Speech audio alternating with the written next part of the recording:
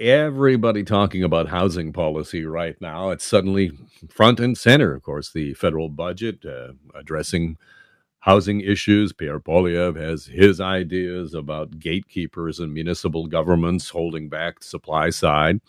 Meanwhile, new data from Statistics Canada shows that multiple property owners held between 29 and 41% of housing stock in Ontario, British Columbia, Nova Scotia, and New Brunswick. Those dates are 2019 and 2020.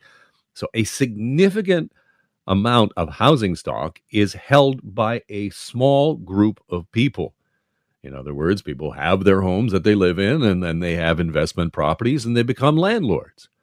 And look at this. This is just dropped on globalnews.ca, this story just dropping in the last hour from Amanda Connolly. So interesting.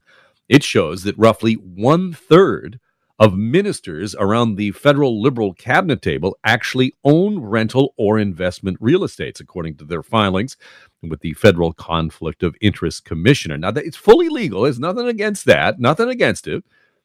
But of course, real estate experts say that holdings reflect the degree with which Canadians increasingly view real estate as a financial asset rather than a place to live. And again, this is a divide between those who have and those who have not. If you have enough money to be able to own a home, then you can take advantage of relatively cheap money to buy another one. And then you rent that thing out.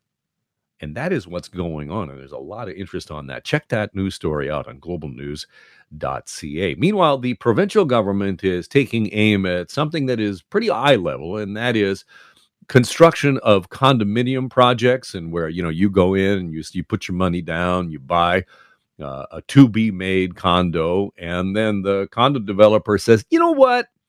We're going to cancel this thing. We're sorry, here's your money back, and then redoes the development at a much higher price. And recently, the provincial government has brought in some new legislation to try and stop that kind of thing. My next guest says it's not going to work. Bob Aaron is a real estate lawyer. Welcome to the program, Bob. Thanks very much for having me. All right, maximum fines for condo cancellations are going to be increased in this legislation up to $100,000 from the current $50,000. You say that this is not a deterrent; it may actually be an incentive. Why? Well, let's take a unit of 50 units. Let's take a building of 50 units. The builder cancels the project, increases the price by $100,000 per unit, and he gets another $5 million in his pocket, and he has to pay a fine maybe of $50,000 to $100,000 if he's convicted. So that's like a rounding error. So in terms of the kind of money that is out there, I mean, how much of a problem is this? I mean, Doug Ford said, this is the thing that really gets his goat, really burns him up when this sort of thing happens. And obviously it makes news and it annoys people. But is it a big problem? Well, there are thousands of people in Ontario who have had their pre-construction agreements canceled out from under them. Some of them have caved into the builder extortionate demand for another 100 or 200,000 to keep the unit, and some of them have just sat by and watched while the builder just remarkets the project at way more money, and the government's doing absolutely nothing about it. On the builder side, and I'll just take their position, devil's advocate style here, is that construction materials, all kinds of other bottlenecks are increasing costs, and that should somehow be reflected, and therefore that they need to recoup their costs somehow. I can't believe that that a builder does not buy stocks of lumber and bricks and cement for future delivery. They must protect themselves.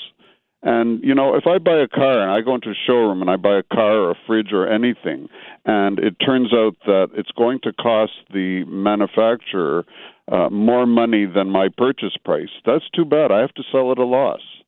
And why is it that housing gets the special treatment? The car dealer or the fridge dealer or anything else that I buy, if it's going to cost them more, they've got to eat it. Why should the consumer get shafted like this? I'm speaking with Bob Aaron, who's a real estate lawyer. You say that the new measures brought in by the Ford government are not enough. What would you advise the government to do?